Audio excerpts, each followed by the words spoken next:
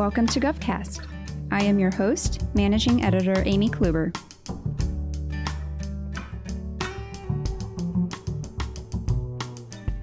In addition to the Department of Veterans Affairs' missions of veterans healthcare, veterans benefits, and national cemeteries is one that many Americans might not realize exists, that it serves as a backup health system during a crisis or other national emergency when civilian hospitals might overflow. That function is what the VA calls its fourth mission.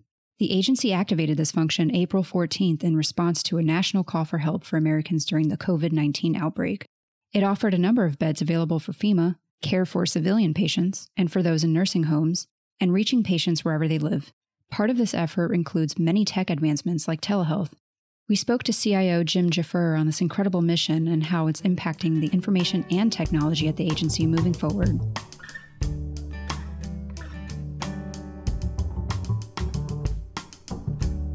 Thank you to our sponsors, Dell Technologies and 4 Points Technology. Hello, I'm Maheen Mirza, Sales Director, Federal Healthcare at Dell Technologies. IT leaders in the federal government are increasingly raising issues of infrastructure, legacy communication systems, automation needs, and more, and Dell is listening and acting. As a trusted technology partner of the Department of Veteran Affairs, Dell has worked with CIO Jim Jaffer and other VA leadership to support their mission. During this time of the pandemic, Dell works closely with the leadership at VA on expanding their telehealth and telework capabilities to ensure support of their fourth mission of being the nation's backup healthcare system. This project, which included workforce infrastructure, software, and services, allowed VA employees to rapidly transition and continue operations through remote capability. We're excited to hear from Mr. Jaffer during this unique time when the VA's fourth mission is put on display.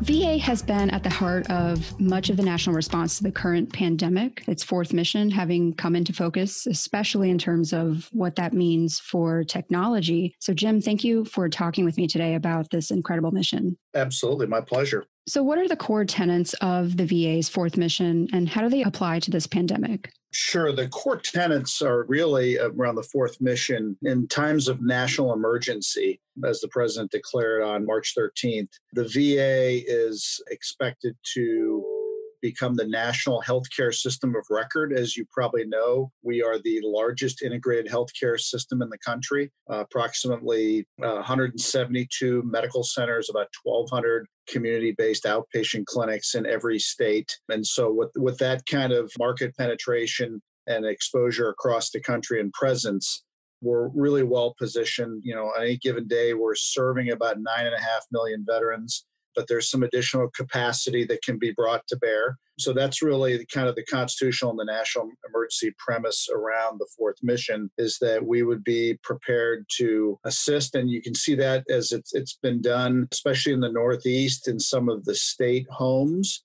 state veteran homes, where VA staff, principally Veterans Health Administration staff, have assisted in a number of ways, all the way from testing to with PPE and other kind of services. And then on the reciprocal side too, the VA and VHA principally, again, has taken in civilian patients into our VA medical centers. Not a lot, but again, some. And we're certainly well postured with Dr. Stone and his team's leadership to make sure that they could expand to the maximum extent as required. What distinct assets does the VA provide the nation during times like this? Sure. So it's, you really want to look at our mission essential functions. And of course, the principal one is, especially in a pandemic, is providing that healthcare. But there also are two other mission essential functions around veterans benefits and providing that support. And then also as national cemeteries, providing burial, interment, and other types of mortuary support. So again, we have that presence in every state around major and minor areas. And so it's really the totality of that. There's no other federal agency and no other real commercial entity that has that presence. It's certainly a profound presence. And in addition to that, how is the VA adapting its technical capacities to best serve veterans during this time? Sure. So again, I think as we entered the pandemic, we were reminded that the definition of a black swan event, right? And certainly a once in a century event is something that, some people in their entire lifetime will never see, hopefully not see more than once. And, the definition of the black swan event is that nothing in your prior experience, professionally and personally, has really fully prepared you to address the challenges of the black swan event, in this case, the coronavirus pandemic. When we certainly in the VA, like any other federal agency, exercise and prepare for continuity of operation events. This one, again, had a really unique twist in terms of, the shelter in place and the, substantial remote access of our workforce and our customer/patient base. So when you look at those kind of unique circumstances, information technology and technology as a whole really was the savior for this. The ability to, in the case of the VA, triple our remote workforce and be able to leverage that within a matter of less than a few weeks. The ability to really go from a largely on-premise delivery of services in terms of healthcare to having now, on any given day, there's about 20,000+ telehealth appointments that go on. And so again, almost 400,000 every month or more. So, and then certainly delivery of services, right? You find veterans that maybe were not as digitally attuned, and now they have to do things in terms of their customer experience that's more on va.gov or using My Healthy Vet for prescriptions. So it's really forced everyone to rapidly move to those digital channels. And then for VA and certainly for the Office of Information and Technology, for us to undergird that. And this is probably a good point for me to kind of make, the point, and I have to remind folks, even in our own office occasionally, it's the Office of Information and Technology, not the Office of Information Technology. And the reason I always point out that distinction is there's a large part, a growing portion of our portfolio where we are delivering information as a service. So an example that would be the national surveillance tool that we're supporting with VHA so they can track all their relevant healthcare metrics across the entire network. That is all undergirded and supported by our business intelligence services line and using our corporate data warehouse. Certainly our digital experience product office run by our CTO, and everything that we're doing on va.gov and all the other kind of digital direct to patients, whether it be chatbots to answer questions and allow patients to self-serve on that information. But again, a big portion of ours is not just delivering the infrastructure and supporting remote access and telehealth, but it's also on that information component and the delivery of those digital services and channels. That's a great point, and I'm not sure many people understand that, so I'm glad you brought that up. As far as some of the challenges that you just mentioned, how are veterans adapting to and using some of the technologies like those that are being used in telehealth services? Yeah, it's a great question, Amy. There's kind of a perception out there that we have certainly a large portion of our veteran population is an older, I'd say, 60 or older. They want to be as connected as the younger crowd, right? And one of my favorite pictures is I was standing in line last year at Reagan National to catch a flight. And here is a 94-year-old World War II Normandy veteran. He was a soldier and he's in his wheelchair waiting to pre-board with his wife. And there's a smartphone in his hand that he is accessing and manipulating, 94 years old. So, we realize that even our older veterans, especially in some cases our older veterans, they like mobile. We're moving rapidly to mobile platforms and applications. We're certainly doubling down on all of our web-based applications as well. So we're working every conceivable channel in the digital space to meet the veteran where they want to be. Again, information and technology, anywhere to anywhere, anytime. Are there any plans to further expand the telehealth capacities? Yes, as I mentioned, right now, we're probably delivering about 400,000 appointments a month. We just began with our vendors and the telehealth team a pretty substantial replatforming into a cloud infrastructure. Again, that's another one of the success stories of VA and the pandemic is like a number of federal agencies, although I think we're kind of a leading agency in terms of cloud migration, given the substantial investments and kind of smarts, if you will, that we've done in cloud migration over the past 2 years, we are able now to kind of confidently and with a good playbook take the applications, for example, the commercial applications that our VHA telehealth team was using, work with the vendor, work with the telehealth team and say, listen, we understand the constraints of the on-premise tool at our data centers and at the TIC gateways. We know that if we're going to meet and exceed the capacity, and one of the watch phrases for OIT throughout this has been staying ahead of demand. Right. So we always want to make sure that there isn't that latency or performance degradation or that we are some sort of constraint on any of the business lines. And, I can proudly say for our team that throughout, whether it be remote, telehealth, the digital experience, we have stayed ahead of demand. We will always stay ahead of demand. Now, on the flip side of that, the great advantage of the cloud is as we continue our migration to that environment and supplement, our capacity there, we have the ability, as you know, and your listeners know, to scale up and down very quickly, right? And so it's not like in an on-premise environment where we remake all the necessary infrastructure upgrades and then you bought it, you own it, right? It's much more temporal in the cloud environment, and it allows you to scale up and down fast as the customer demands dictate. Certainly sounds like you are ahead of the curve. And some of the things that have also been coming into focus during this pandemic is 3D printing. How has the VA been able to leverage its existing 3D printing network to produce some of that equipment that it's providing? Sure. Yeah. And I think you've seen that worldwide, that there's, I would say that, we're probably at the end of the beginning, right, of 3D printing, at least in our environment. And again, it's principally around Veterans Health Administration. And, there's a couple areas, right, in terms of the business proposition. Number one, it really is more for biomedical purposes, right? So they're printing off, in some cases, swabs for testing, some replacement parts for certain devices. There's certain valves and whatever on ventilators and other, devices which can be replicated. So it's principally, going to be for that. Again, while 3D printing is not new, and the VA has certainly been an innovator and Veterans Health Administration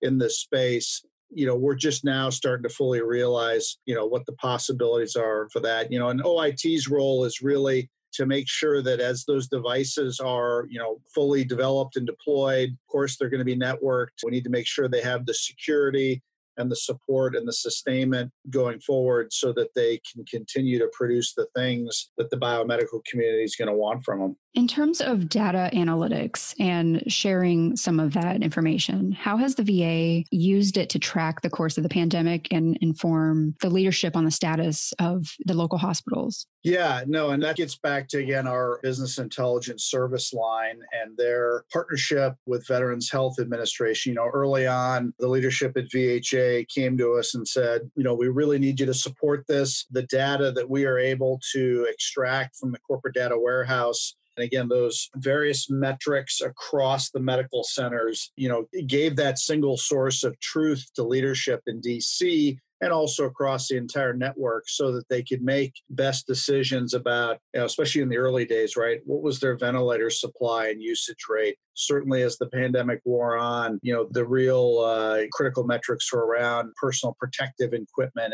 And even to this day on the VHA Healthcare Operations Center calls, that's kind of a center point is, what types of PPE and how many days of supply do they have on hand? And so, again, it's given that single source of truth. It's done it in a very responsive and transparent way, a way that in the past was really relegated more to aggregating data from, kind of asynchronous reporting on a daily basis. So it's really leveraged the power of our corporate data warehouse. I would tell you, too, that on a non-business side and on a non-clinical side in terms of analytics, the other star on the technology side is our group within IT operations that does performance monitoring continues to build out our suite of analytics that looks at every day the performance of critical applications and systems. And I know, for example, on telehealth, There have been a number of times where these analytics have been monitoring the performance both on-premise and in the cloud, and they have signaled ahead of time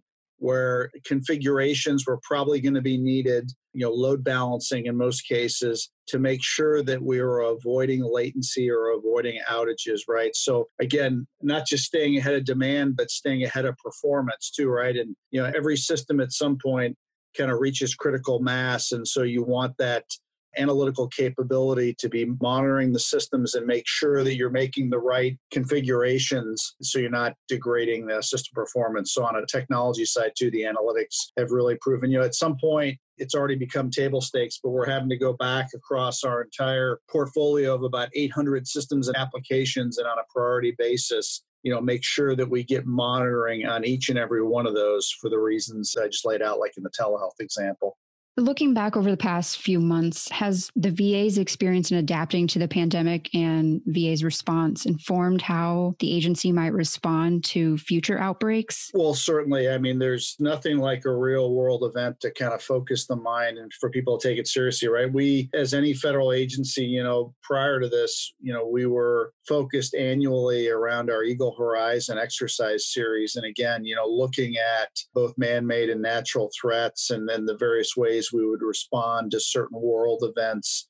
This one certainly focused us a lot more keenly and a lot more from a length standpoint. I mean, you would never, even in a couple of week exercise, be able to derive all the progress and experience that we've gotten out of this. When you look too at what we've done, what we're able to provision and do, it's certainly postured the department in a much better sense for any number of contingencies going forward. The other thing too is I think our partnership with the administrations, with VHA, with Veteran Benefits, and with the National Cemetery, even early on, we were stress testing at our trusted internet connections at our 4 gateways to get a true measure of what our capacity was to support a remote workforce. And then, what additional enhancements and improvements we need to make in order to shore that up and expand. Our business partners, the admins, were very patient with us over the series of almost 10 days as we really took the unusual step of stress testing our network.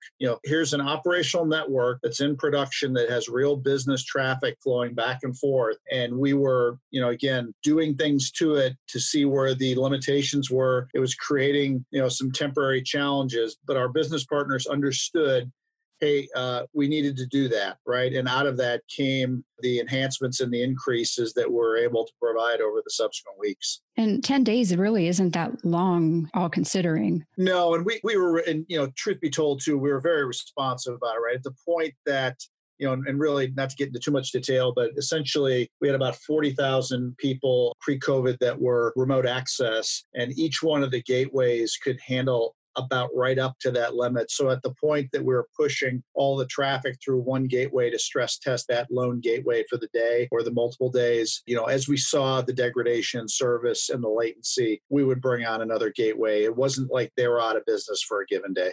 Do you see any of these efforts impacting or shaping some of your tech priorities in the future? Of course. Yeah. I mean, I think the big one for us is that whole direct to the veteran and that customer experience portion. Again, our CTO, Charles Worthington, and his digital experience team lead that. Certainly, again, Jack Bates and the business intelligence service line. We're going to have to reinforce and continue on that. I think, while we're doing a lot of good work, here's a recent example. So as part of the social distancing now at some of the VA medical centers, one of the VA medical centers, I believe was in Durham, came up with the idea of having essentially a virtual waiting room so that, almost when you go to some fast food restaurants, you can click a button and you can say, I'm here, and essentially check in, whether it's for delivery of fast food. We can do the same thing for healthcare. You can say, hey, I'm in the parking lot, I'm here. And then, the medical centers are building a system around that where they can maintain that safety of clinicians and patients, maintain social distancing. But again, technology is enabling that. So that's something that's literally happening as we're talking. That's an application that's being developed and enhanced, and it's going to go from one VA medical center to a nationwide solution probably in a matter of weeks, like a couple of weeks. So, these are all capabilities that our team is able to work with VHA to deliver. And then I think it just becomes a matter of, as we come out of the pandemic, we take stock of what we've done. I'm sure there will be some more ideas on what hasn't been done or what could be done, and certainly probably circling back and probably standardizing that environment a little more around all these connected care applications, making sure that they're sustained. So I think we're going to see that ecosystem, kind of get disciplined and consolidated a little bit. And quite certainly there'll be some additional work that we'll have to follow up on coming out of it.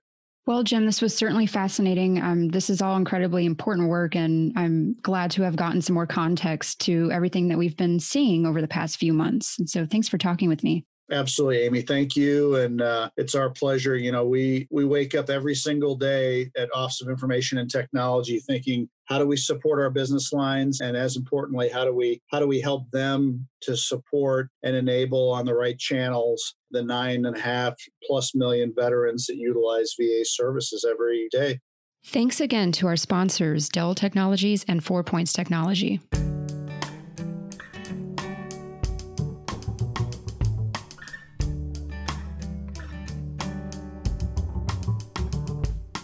I'm Denise Harrison, Chief Information Officer at 4 Points Technology. As a service-disabled, veteran-owned small business, we at 4 Points are especially proud to be partnering with Dell Technologies on important initiatives with our government partners like the VA.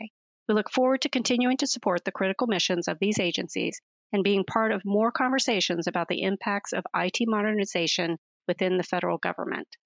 For more information about how we are working with the agencies like the U.S. Department of Veterans Affairs, visit us at www.4points.com. That's the number 4, POINTS.com.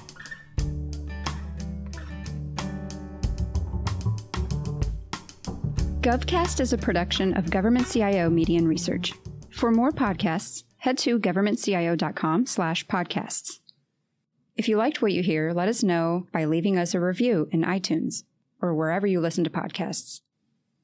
GovCast is produced by Amy Kluber. Theme music provided by Big Hoax. If you're interested in sponsoring a podcast, contact us at sponsor@governmentcio.com.